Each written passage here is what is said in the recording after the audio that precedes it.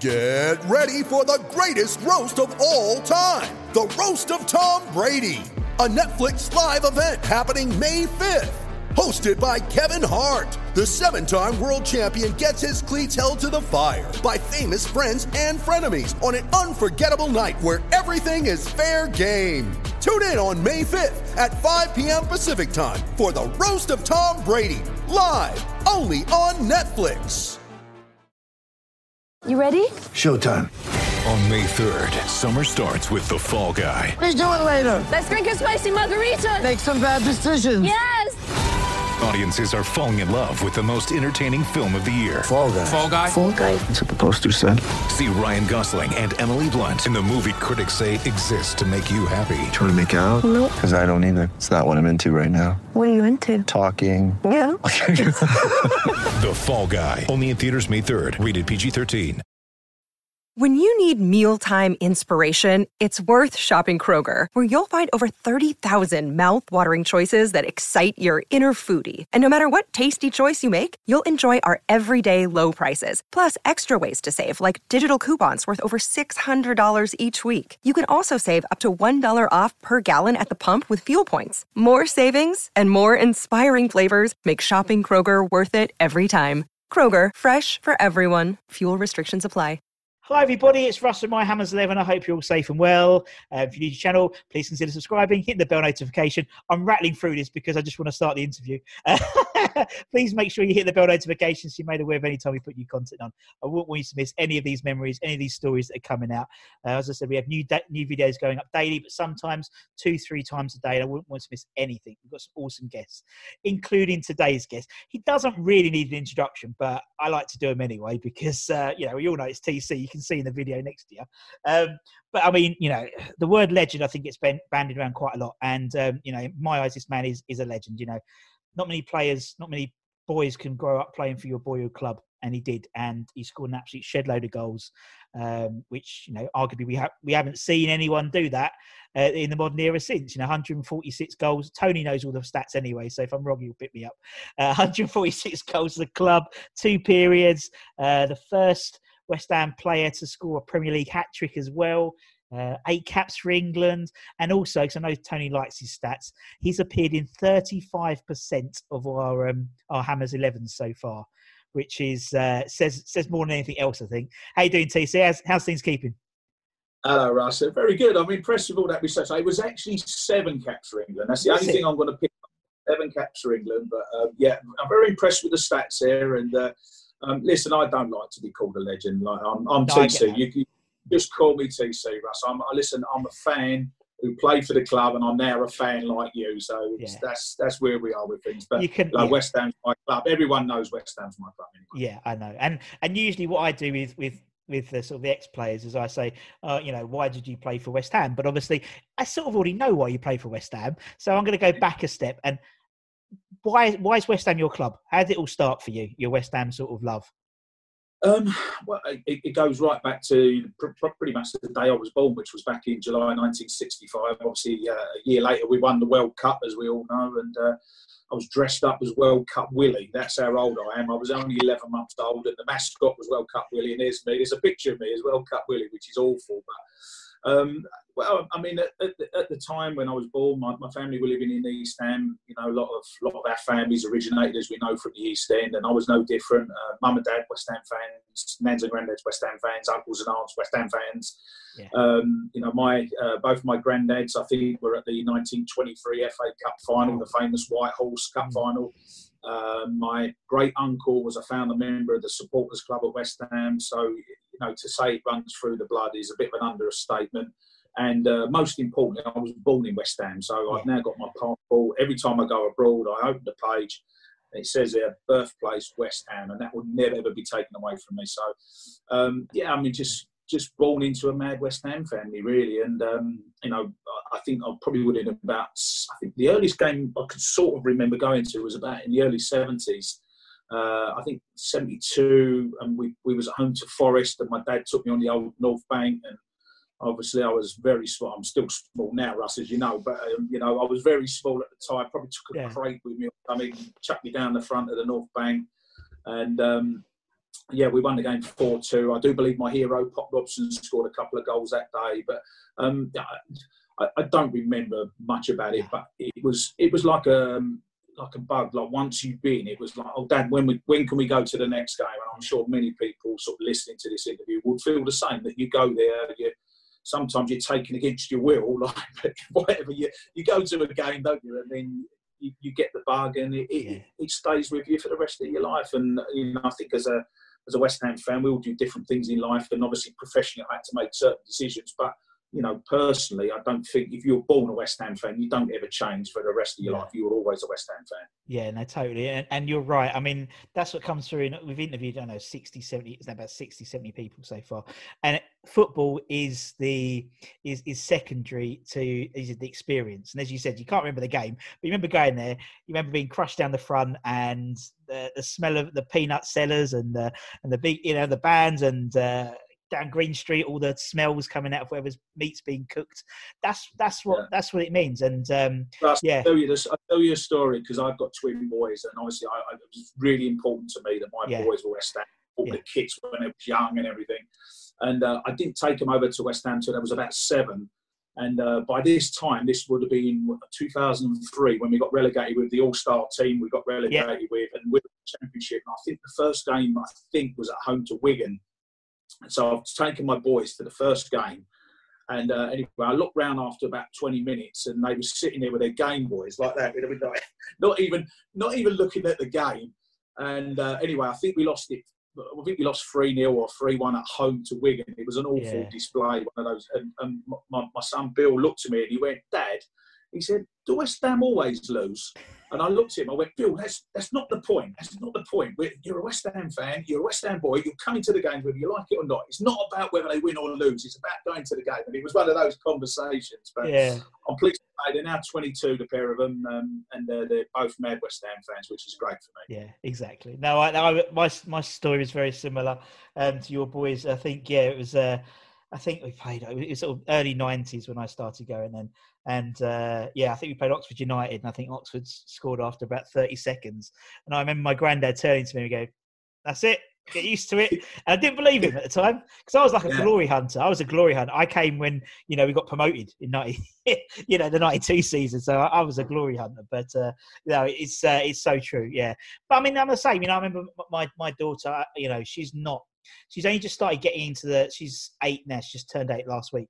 And same birthday as Bish, by the way. And she wasn't really into West Ham. She knew Daddy would go to football and come back.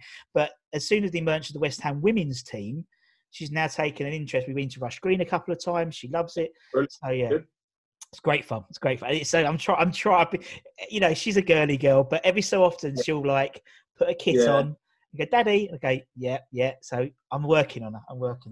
But it's difficult because I can't work because I'm working there. So it's difficult to have her there. So it means my wife has to take her, which will never happen. So sometime you never know. So obviously, everyone asks the question, Tony, but it's true. What's it like playing for your boyhood club? Well, I can't really answer the question, because I could waffle on for the next 3 hours trying to explain what it felt, and particularly my debut as well, because I was just a mad fan. I travelled the country. I was a 13, 14-year-old lad, and I would get on the old special trains back in the 70s, and invariably there'll be someone pulling the emergency cord, or you put into a station and the doors were going, and there was all sorts of things going on, and there was always a fight of some sort going on with. But I didn't go for that. I was only a kid. I was a 13, 14.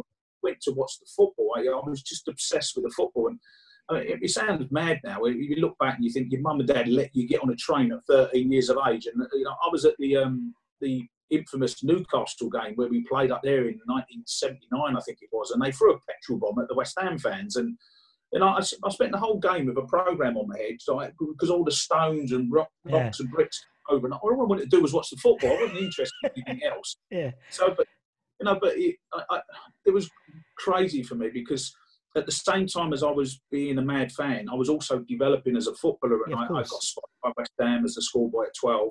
and then I just progressed through the academy and everything. And I think they had high hopes for me, but the thing they always said was he's too small. He's never going to make it. He's too small. He's too small. And that was it. He's a good goal scorer, but he's too small. And funny enough, I used that as a weapon for myself, really, because the more people said it, and my dad used to take great pride in telling me, "Oh yeah, they've said you're too small again." And the more they said I was too small and I was not going to make it, the more it inspired me to actually go and do it. But you know, to be as a 15-year-old who went to Wembley to watch West Ham in the '81 League Cup final. You know, fantastic performance by the lads. We lost in a replay. I went to both the games, and I was 15, and then within pretty much 18 months, I'm making my debut. You know, to go from being a fan to all of a sudden, like, you know, I've got Parksy in goal, and you know, Paul Allen, who played in the '80 Cup final, and you know, good pal of mine, and Alan Devonshire and Alan Dickens, and all these players. You know, it was just incredible for me, and you know, to score on your debut and beat Spurs 3-0, it was just. If you get, look, I've got a blank bit of paper in front of me. Look, that's my research, my team, my West Ham team. Look, absolutely nothing. But what I was going to say is that if you gave me that blank bit of paper now and said, write down what your debut wants to be like, how you want your debut to go, I would write down exactly how my debut went. I wouldn't put anything else. It was just a phenomenal day for me, and you know. People always say, what's your favourite goal? And same answer, my first goal for West Ham. Always my favourite goal. Has to be. It's like tick, tick, tick, isn't it? It's like, people said it's more of the Rover stuff, and it really was. It really was. Yeah. And I mean, incredible. But what is it about Tottenham and debuts? Because didn't Johnny Artson score his first goal against Tottenham at home, and we won the game as well. But it's I mean, you score for Tottenham, against Tottenham, you're already in the West Ham sort of, you know, hearts already. And as you said, to win and be a debut and be a West Ham boy, it was like, it's just all the ball. Yeah, I think maybe it meant a little bit more to me. I mean, throughout my career, I mean, obviously I moved around a little bit as a player, but throughout my career, I love scoring against Spurs. And I think a lot of that came from the passion of being a fan, where, as my dad used to say to me, like, about the West Ham way. You know, people always say, what's the West Ham way? So my dad used to say, we're going to play good football. He said, we're going to win a cup every now and again. He said, and then depending on what division we're in, we either beat Spurs if we're in the top flight, or if we're in the Championship, we beat Millwall. And that was my dad's. And if you think about it, it is a very simplistic view of being a West Ham fan, but it is, and I grew up on that. So whenever West Ham played Spurs, whether it was at home or away, I was at the game when David Cross scored 4 goals at White Hart Lane. I went as a fan, and that was one of the best nights I've ever had as a West Ham fan. To win 4-0 at Spurs and that one player get, you know, Psycho to get the 4 goals was just incredible. So I think what I'm trying to say is that, so throughout my career, I had that burning desire to beat and get one over Spurs. And I'm not saying he maybe played better against Spurs than other teams, but there was always that passion as a West Ham fan there. And I think the local boys, you know, the likes of Potsy and, you know, others that were in the team at the time, you know, you try to get that into the other players that, look, come on. You know, I know Nobes does it now. Mark Nobes exactly, does it, and you know, I mean, we call it 3-point lane, isn't it? Yeah, I know you're not from round here, you might be from another country, but this is our big game. The fans really want us to win this game, and I think that still goes on now, which is great. Yeah, no, you're totally right. And I said, 3-point lane is, you know, it was written in the stars that we were going to score the first goal there, and we was going to beat Tottenham at their new ground, or the new ground. Yeah. You knew it was going to happen, and it's and Tottenham fans feel exactly the same when West Ham turn up. They hate it. Yeah, but that's the beauty of football, isn't it? You love to have your teams that you want to get one over, and, you know, listen, without a doubt, Spurs are one of those. Yeah, and it's so true. And actually, what's quite funny, I've had quite a few of my old friends who have contacted me who are Tottenham fans and other fans saying they love watching the channel because actually, you know, although being a Tottenham fan, obviously no one's doing it at Tottenham. It's all West Ham, so but it's still nice. It's still nice, and we still have a giggle. But obviously, you know, that's cemented your place in West Ham hearts already. Scoring the goal on your debut up at Tottenham, and then it just progressed. Obviously, your career, the first in particular, went on and on and on. Obviously, you played a few games in '82, and then obviously you played more, and then obviously then you had the season. You know, everyone knows what you mean when you say the season. And you know, obviously, I remember I interviewed Gailey the other day, and he said that he'd spoken to you recently, and obviously you love your stats, we know. And there was was it like 17 or something records. 17 club records still survive from the 85-86 season, which is unbelievable, really. So absolutely crazy. It was. What was strange about it, really, Russ, is that you're right. I got in the first team. I had 2 really good seasons personally, where I scored a lot of goals. Yeah.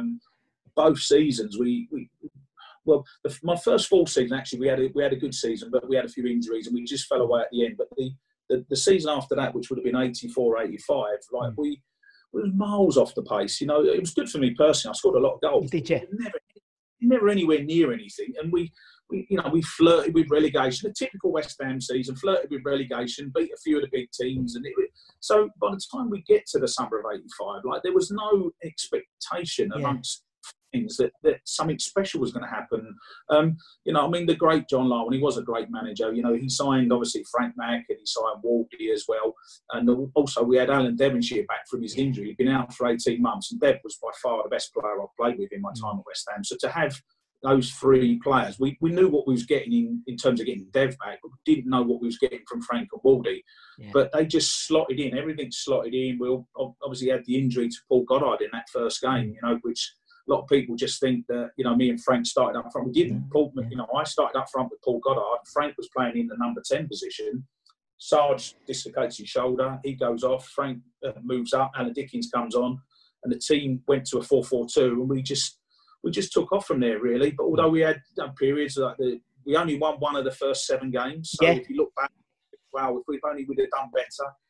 We had horrendous weather and a few dodgy runs. We lost to Villa and Arsenal. We should have won the games, and I think the key game, probably losing at home to Chelsea towards the end of the season, done us in. But just to finish 3rd, and it was the only season, and I can honestly say that I played 20 seasons as a player.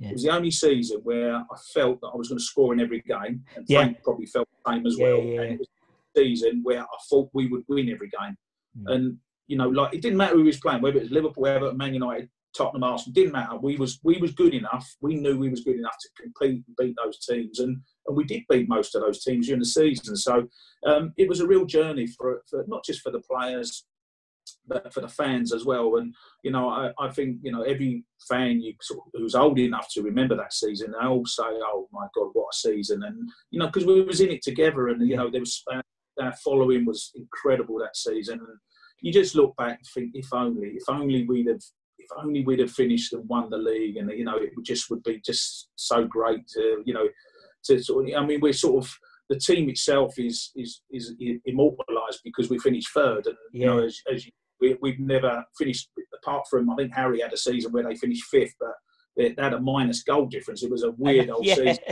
5th.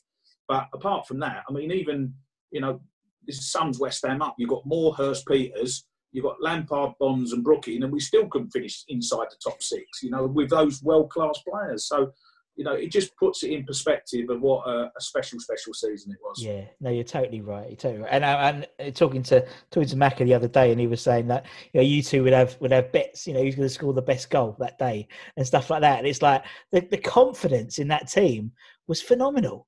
It's like I'd love a bit of that now. Yeah, I know. Well, you had 2 players that were on the top of their game up front in terms of scoring goals, and then you had the quality behind. Dev was brilliant. Waldy was just a fantastic player. Alan Dickens had the season of his life, and defensively we had the world's most expensive goalkeeper at one stage. Yeah, exactly. Yeah. You had Ray Stewart, Alvin Gailey, you had Wally or George Paris at left back, and then you had Jeff Pike or Neil Orr in midfield, and the 9 of that 11 pretty much played every game that season. And I always liken it to the Leicester season of about 4 years ago when they won the Premier League, and it was very similar from the point of view. They had a very settled team, no injuries, no suspensions, no distractions with Europe, and they just went on a run, and everyone fell to one side like that, and they just went straight down the middle, Leicester. And we did a similar thing, but I think we just got tired towards the end. And as I say, there was a couple of blips, and it just cost us really, But it was great, to play up front with Frank was a real joy, and we had despite being very, very different characters, we had such a laugh, and we're still great mates. I spoke to him this morning. We get on really, really well, and we had a great time. Yeah, no, you're right, and obviously your points tally the season before you would have won the league. or something like that. What's that? Wasn't it? The points tally you had at the 85-86, if that was the season before, you would have won the league. Is that true? Yeah, I think so. Yeah. Frank came up with that stat. I don't know if it's true, but if not, I'll blame him. Yeah. I wouldn't believe Frank on stats if I was you, Russ. If that was coming from you, I'd believe it, not from Frank. No, like how on earth would Frank know what went on the season before? Frank lives day to day. There's no way he knows that stat. If it's true, I'll be astonished. Oh well, it is what it is, and and then obviously the following season you had your best league tally, wasn't it, in terms of the 86-87 season? You were banging them in that season, weren't you, as well? So it's almost like that players who progression.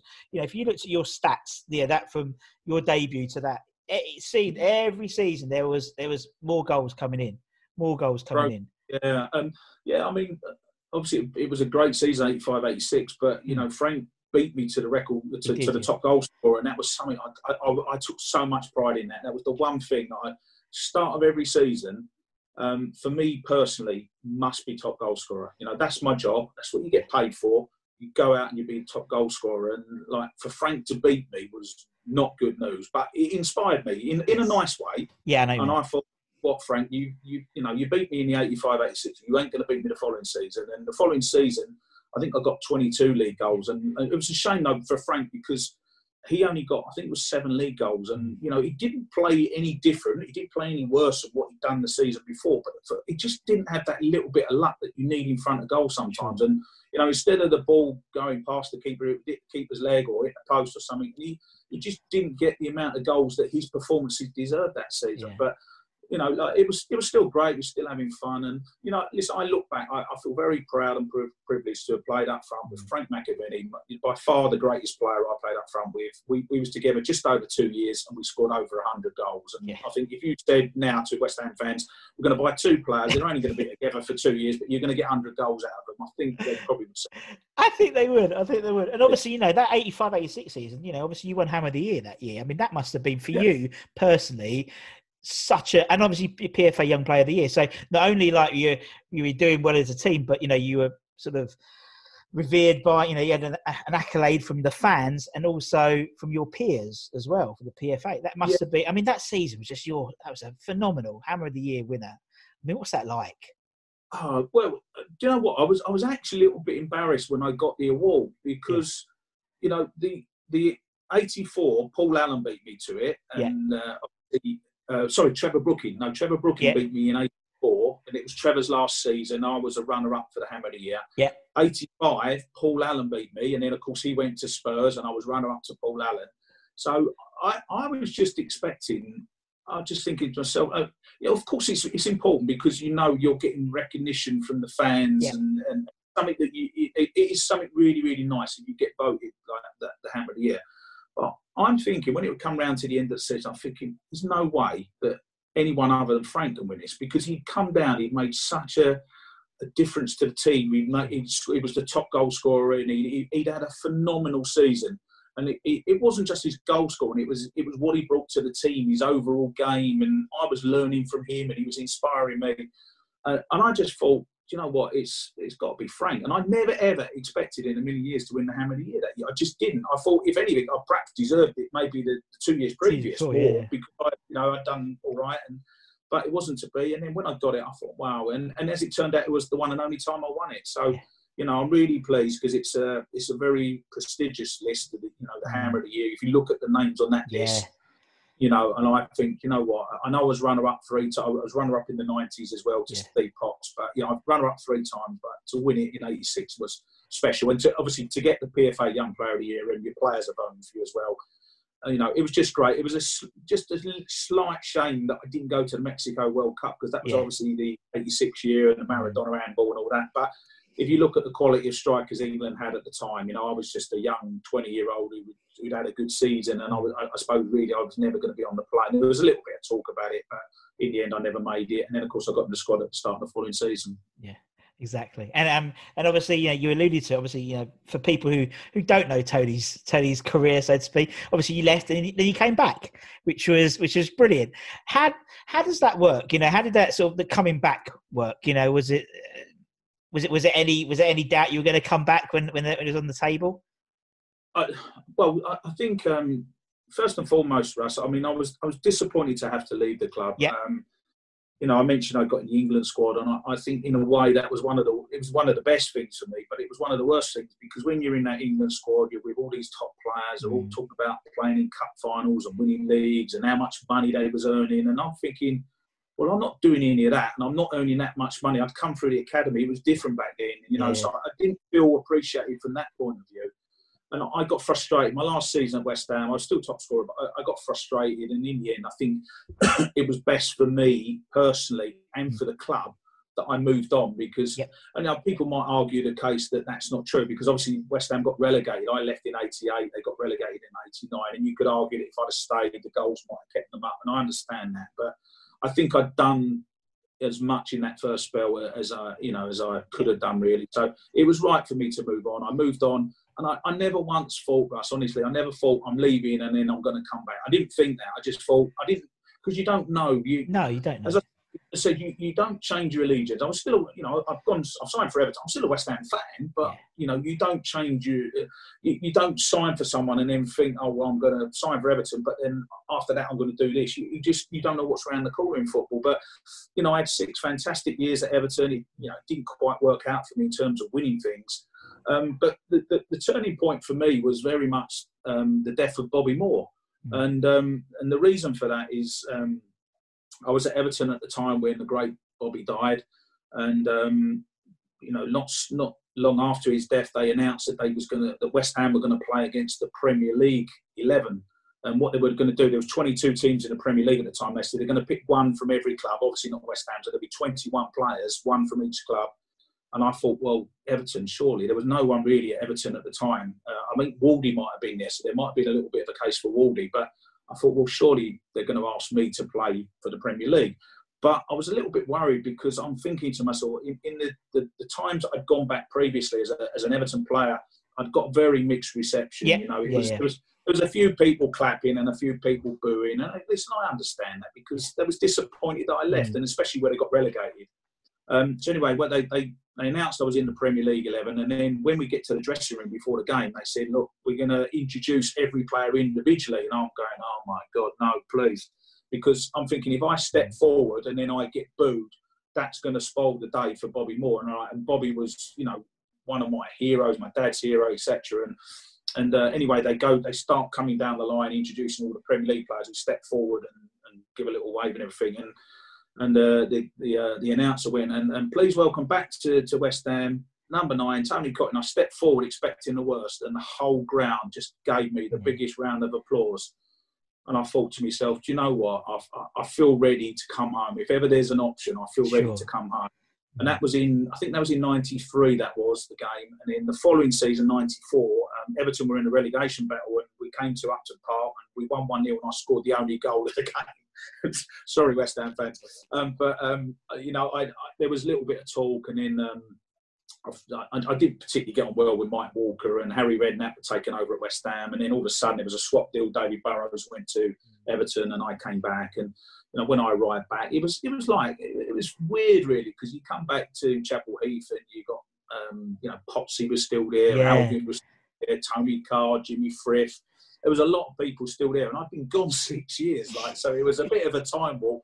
But no, it was great, and I came back, and I had 2 and a bit fantastic years, Russ. I really did. I really enjoyed it. There's great lads there, Monks and Bish, Martin Allen, Dixie, real characters at the club. So it was a great time. And obviously with Harry as manager, there was always stuff going on. But I really, really enjoyed it. And, I feel it was the right decision to come back. And, I do feel a bit gutted in a way that I left the second time. But the second time the club sold me, I didn't ask to leave. They sold me. The first time I did ask to leave. Yeah, no, that makes sense.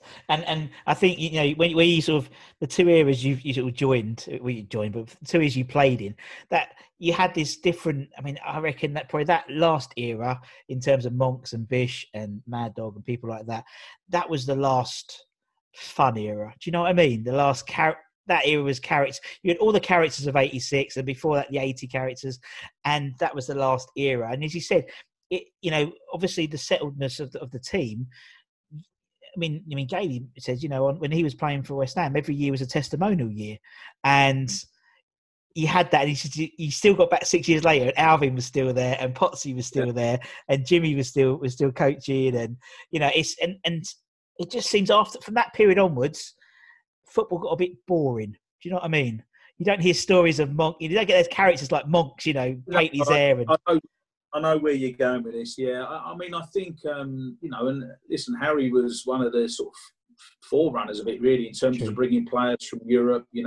Obviously the market opened up because there was obviously restrictions on how many players. If you was in Europe, you only have 2 or 3 players, and it caused an awful lot of problems. And of course, when they opened the market up, and Harry, one of the reasons I left West Ham in the second spell was because Harry had been very active in the transfer market, and he signed. I can't remember all the names: Dimitrescu, Radichoyu, Paulo Futre, Darnay. Yeah. Ian Dowie was there, and at the start of my 3rd season back, I'd been top scorer for the 2 seasons back, and in the start of the 3rd season, I got injured, and by the time I came back to training, I was like 6th choice striker because Harry had brought in all these players from around Europe.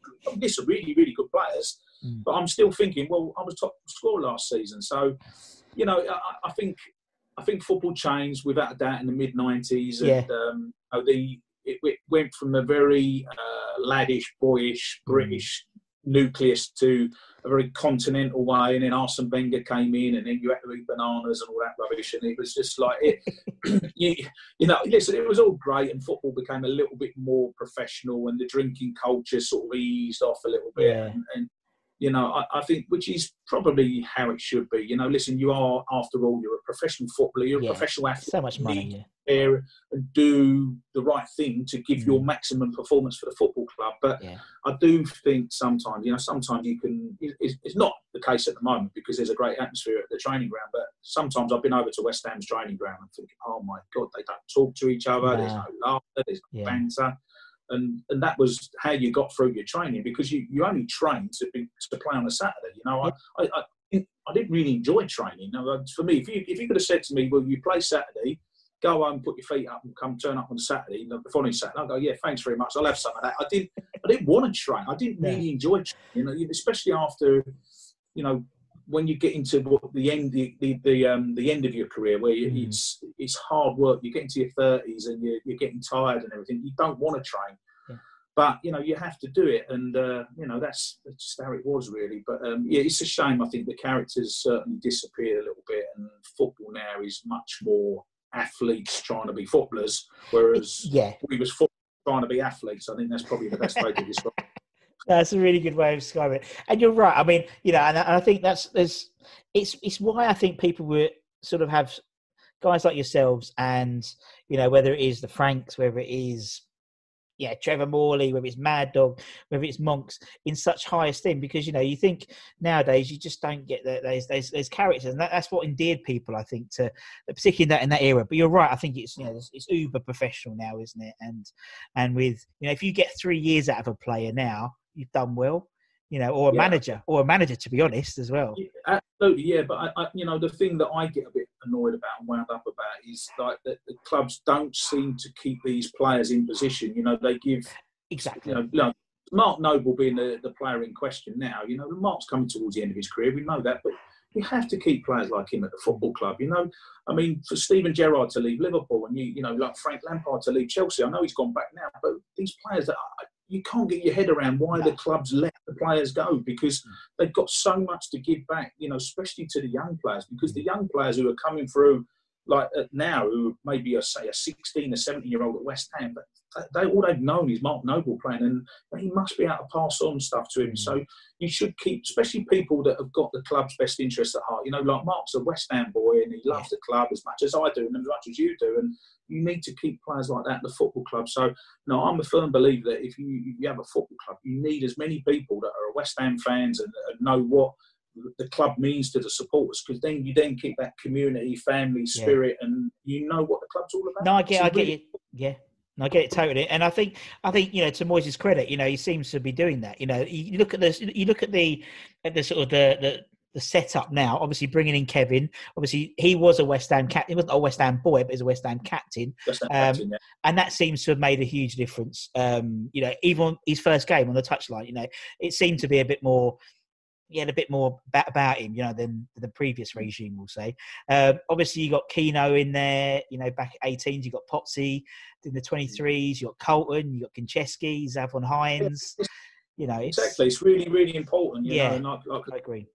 I know Nobes is on record, but hopefully when he retires 2-3 years, whenever it might be, we can find a nice place for him at the football club. Yeah. Kev's working on him. I spoke to him when we interviewed him. I was like, Mark? He went, no, he's a bloody good coach. He coaches those kids very. I'm trying, but he's too busy wanting to play. So that's all right. Anyway. While we wait for the season to kick off, as I said, we're doing this. The whole point of this channel is to do this, talk about your memories, but also your 11 and the 11 players. Now, obviously, for the players, ex-players, it's slightly different. I like to pick the people they've played with. For fans, they have to be alive to have seen them play. I just confirm that's the criteria. I must have played with these players. You've got to have played with them. Yeah, go on. Yeah. We'll do that for you. I just say Bobby Moore would obviously be in my, but I never played with Bob, so apologies that Bobby's not in there, and all the other great players before him. And that's the idea. So obviously, if someone said to me my West Ham dream 11, obviously people like yourself would be in there, but Bobby would be in there, Peters, Hurst, but I never saw them. They were I've got no reference point. So for me, it's Javier Margas and Anyway, moving on. Spoiler alert! In case he's in your, did you play with Margas? No, you didn't, did you? No. I'm that old that I never played with. Oh damn! What a shame! Right, okay, right. For the Cotty 11, I reckon I could probably guess most of it, but we'll do it anyway. For the Cotty 11, who would be in goal for the Cotty 11? Well, I think this is I will mention players that deserve. Of course, to be mentioned. Totally, yeah. But in terms of goalkeepers, I only really played with two, and that was Ludo, who was obviously fantastic in the 90s or late 80s to 90s.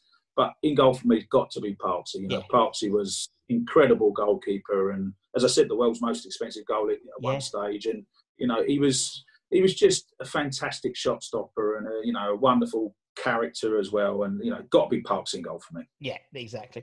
And that was a huge coup for West Ham at the time. It was, as you said, it was the world record price for a goalkeeper. I think Man United were after him as well, weren't they? And for West Ham to get him, I think that's the equivalent of us, blagging De Gea or something. It was that big, and I don't think people appreciate that, particularly in the modern day, like my era, how much of a big coup it was to get him in. If you just said West Ham would break a world record of any sort, whether goalkeeper, defender, you would go, well, that's goalkeepers are going for 75 million now, aren't they? There's no way West Ham would buy for a goalkeeper, but back in the late 70s, when I think it was late 70s when Phil signed, it was big money, but money well spent, and he was one of those who went on and had a testimonial. Exactly, one of many. So right, okay, we'll put Parksy in. Let's we'll play 4-4-2. It's easier for me because I'm shit at video editing more than anything. Right, let's. That's the beauty of coronavirus. I've been learning all this. Right, okay, let's go left back. Who we have left back for you then, Tone? Well, left back, I think, again, there's only really two that I would mention for the position. The first one would be Frank Lampard Senior. And, I played with him in the early part of my career, and he was a tremendous professional, obviously at the end of his career. But his dedication was unbelievable in training and doing more training. I was his apprentice when I arrived at the club. So, big affection for Frank Senior. But I think I've got to give the position to Dixie. I think, Dixie was a player who arrived in 87, and we spoke about that 86 team, and if we'd have had Dixie in that left back position, because we always say that left back and probably holding midfield player were the two positions that we perhaps could have improved in some form. And if we'd have had Dixie there, I think that would have made a big difference. But what a character! He didn't hate your training more than me. We used to jog around at the back in the warm up and just talking about all sorts of stuff. He'd drink a can of Coke and go out and smash balls round, and no warm-ups, no stretches, nothing. And he was a tremendous footballer. Listen, obviously in terms of his temperament and getting sent off, I get that. But if you take that away from Dixie, you don't get the same player. And I think people say, could he play more than him? Of course he could. You just have to modify your game and you let your technical ability show. And the fact he signs for Liverpool tells you everything. He was a tremendous left back. Yeah, good shout. Okay, we'll put Dixie in. Okay, let's go right back then. Tony, have you got right back? It is easy, and I was trying to think of right backs, but I think the only one I could really mention for that position is Ray Stewart. I mean, most people of our era that played in the 70s, 80s, 90s would probably say the same thing. And Ray was, I think he was a real old school, tough defender. I personally think he was a little bit technically better than what people gave him credit for. Sure. He had his moments, Ray, but I think technically he was a decent player. But if ever you wanted a penalty, imagine those two in the team. You've got who's going to take the penalties out of Dixie and Ray Stewart? They'd be fighting about who has the ball and everything, wouldn't they? It'll be Di Canio, Lampard, Bradford City all over again, wouldn't it? Exactly, yeah. But I think as good as Dixie was at pens, I think Ray Stewart's got to be my right back, and he's taking my penalties as well. I think, 76 out of 84 something penalties? Like that. I mean, you'd know more than me, Tone, to be honest. 3 or 4 in a rebound as well. So Ray Stewart's in for me. All right, good shout. Right, let's go centre-backs. First centre-back, Tone. Yeah, I'm going to go for a pairing. Yep.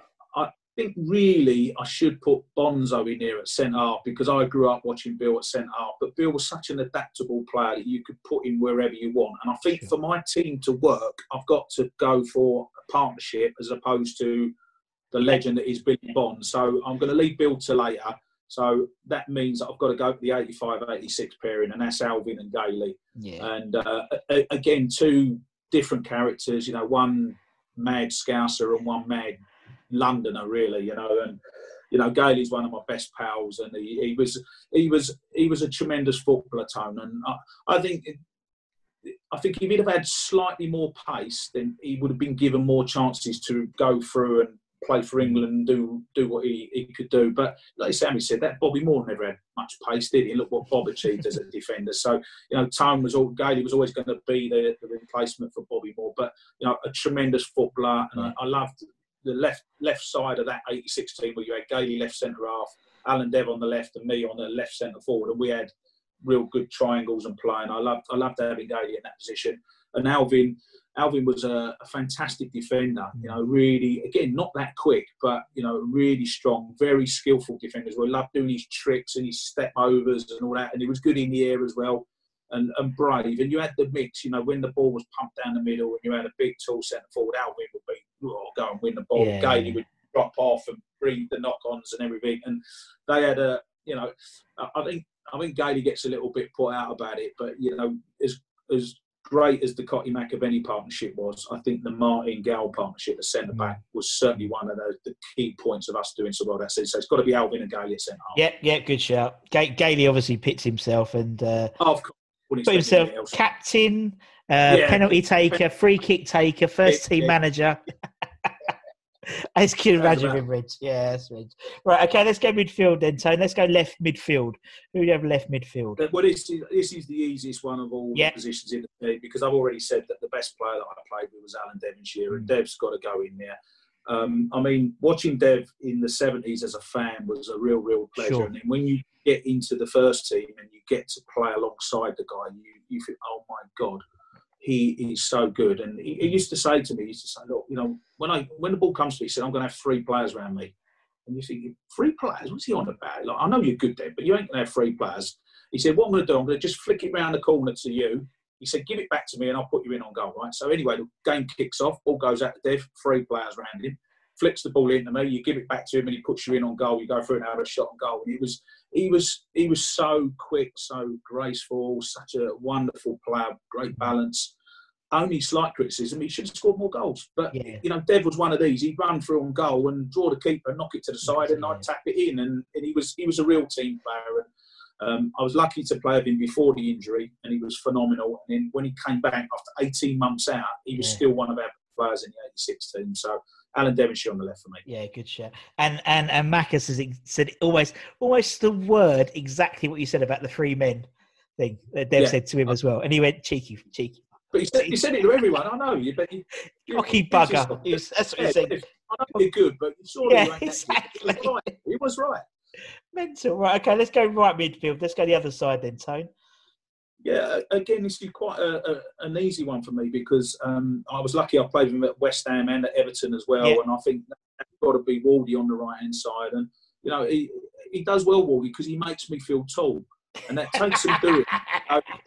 He's about 2 inches shorter than me. But there's something about the Scousers. I think, he was so brave. And to the point of You know, because when we used to play like Forest and we're playing against Stuart Pearce and that, and I'm thinking, listen, if the ball goes anywhere near Stuart Pearce, I'm not going near him. Right? Those Pearce, he can have the ball, he can do what he wants. I'm not going near him. He might tackle me, he might sort of crunch me or something. But Wardy actually got off on the battle of playing against Stuart Pearce, and he crunched Stuart Pearce and he'd kick him, and some I'm going, oh my God, this is awful. Like, and Wardy loved it, and he was about 6 inches smaller than Stuart Pearce, and I mean, if you ask Stuart Pearce, one of the toughest players, I think he probably would say Mark Walden. You know, not only did you get the aggression and that, you got the quality as well, and he could cross the ball where you wanted. He scored some wonderful goals for the club.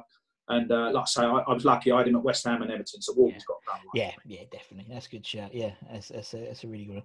Yeah, it'd be interesting. Yeah, I mean, it's, as you said, something like Walden. It's funny because obviously, you know, certain players got the headlines, didn't they? So everyone's like, you know, of that team. And I think going back and looking at all the old footage, Mark Ward was a phenomenal player, and I didn't realise how good he was. You know, to be honest.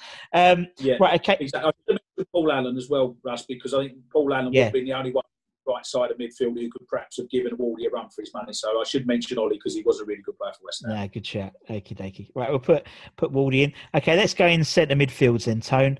Who are we going to have in mid centres? Yeah, well, again, I mean, I mentioned I've got to put Bill in there. Bonzo's got to be my midfield player. You know, I think you could put him centre half, right midfield. I think he was top goal scorer for West Ham one season. He was just an incredible athlete. Bill was, but he was. You know, I always felt he was a much better player than, because everyone saw all the aggro and the tackles and the pushing and the shoving and all that. But he could play as well, Bill, and a really, really tough player. And I think I'd have him just sitting in front of Albion and Gailey and just protecting those two. So Bill's got to be in there. And in terms of the attacking midfielder, I'd love to put Alan Dickens in there because I grew up with Dicko. He was a tremendous player. We had a great understanding, me and Dicko, like almost a telepathic, you know, where I run and he put me in and everything. So I'd love to put Dicko in there. I also should mention Bish, who was a wonderful player in the 90s. I love playing. And John Moncur was a great footballer as well. So I played with some real talent in that second midfield. Jeff Pike was a very underrated player who could have been in the holding role. But I think I've got to go Billy Bonds and Trevor Brooking. I think, you know, I can't have a West Ham team without the legend that's Trevor. And, you know, I only played one season with Trevor, which is why I always add the caveat. I always say the best I played with was Alan Devonshire, but I only played one season with Trevor Brooking because I think if I'd have played more seasons with Trevor, I think possibly Trevor might have got the shout. But no, that last season of Trevor's was my first full season, Trevor's last season. And, you know, again, you make your run and the ball was delivered perfect for you, always in the right position. You know, like some players you played with and you'd make the run and the ball hit you up the backside or hit you on the back of the head and you think, well, put it in front of me. Like, you know, but with Trevor and Dev, it was always beautifully weighted and always there for you to hit first time if you needed to. And, you know, Trev and Bill in my midfield has got to be a great player. Gotta be. Right, okay. Up front. Now, we playing ourselves, Tone? Do you know what, Russ? I don't like to. I don't like to blow my own trumpet. I don't, but I think if I'm picking the team, then I probably would have to because the man who's obviously going to put alongside me is Frank. And if you look at how the partnership's going to work, you've got to put the best player with the best partner. And, you know, I think, you know, I should mention some of the other players I played with because, you know, Ian Dowie was always a wholehearted player in the 90s. I enjoyed playing up front with him. Dave Swindlers, when I first got in the team, was a real good, strong centre forward. And also Paul Goddard as well. I think people forget just how good a player Paul Goddard was. He was so unlucky in that season because he got injured and he was left, you know, 6 months before he was fit. And ultimately he left the club because he couldn't get in the team in front of me and Frank. And that was, you know, he was a real good striker. But, you know, Frank, I think me and Frank have got to be the two players up front. And if you get us in our 85, 86 form with those players behind us, then West Ham are going to beat everyone. No team's going to beat us in that. You know, with that team will beat everyone. And not just the skill, but the togetherness as well. You know, just like the team spirit will be there. We all got really well. You know, we still had the days. You had the Christmas parties, and you had a bit of fun, and you know, the end of season dinners and tours away, and all that. It was. Listen, it was, you know, would I like to play modern day football with the money they get? Of course I would, Russ. You know, I'm not stupid. I'd love to be getting $100,000 a week to score goals up front for West Ham. Of course I would. But in terms of fun and the laughs and the jokes we had, like, I think I played in the right era. You know, the 80s and Andy's at West Ham Football Club was brilliant. I loved every minute of it. Yeah, no, I totally agree. Tone, it's been absolutely brilliant. That's a nice ending to the video. Tone, it's been a dream talking to you. One off the bucket list, to be honest.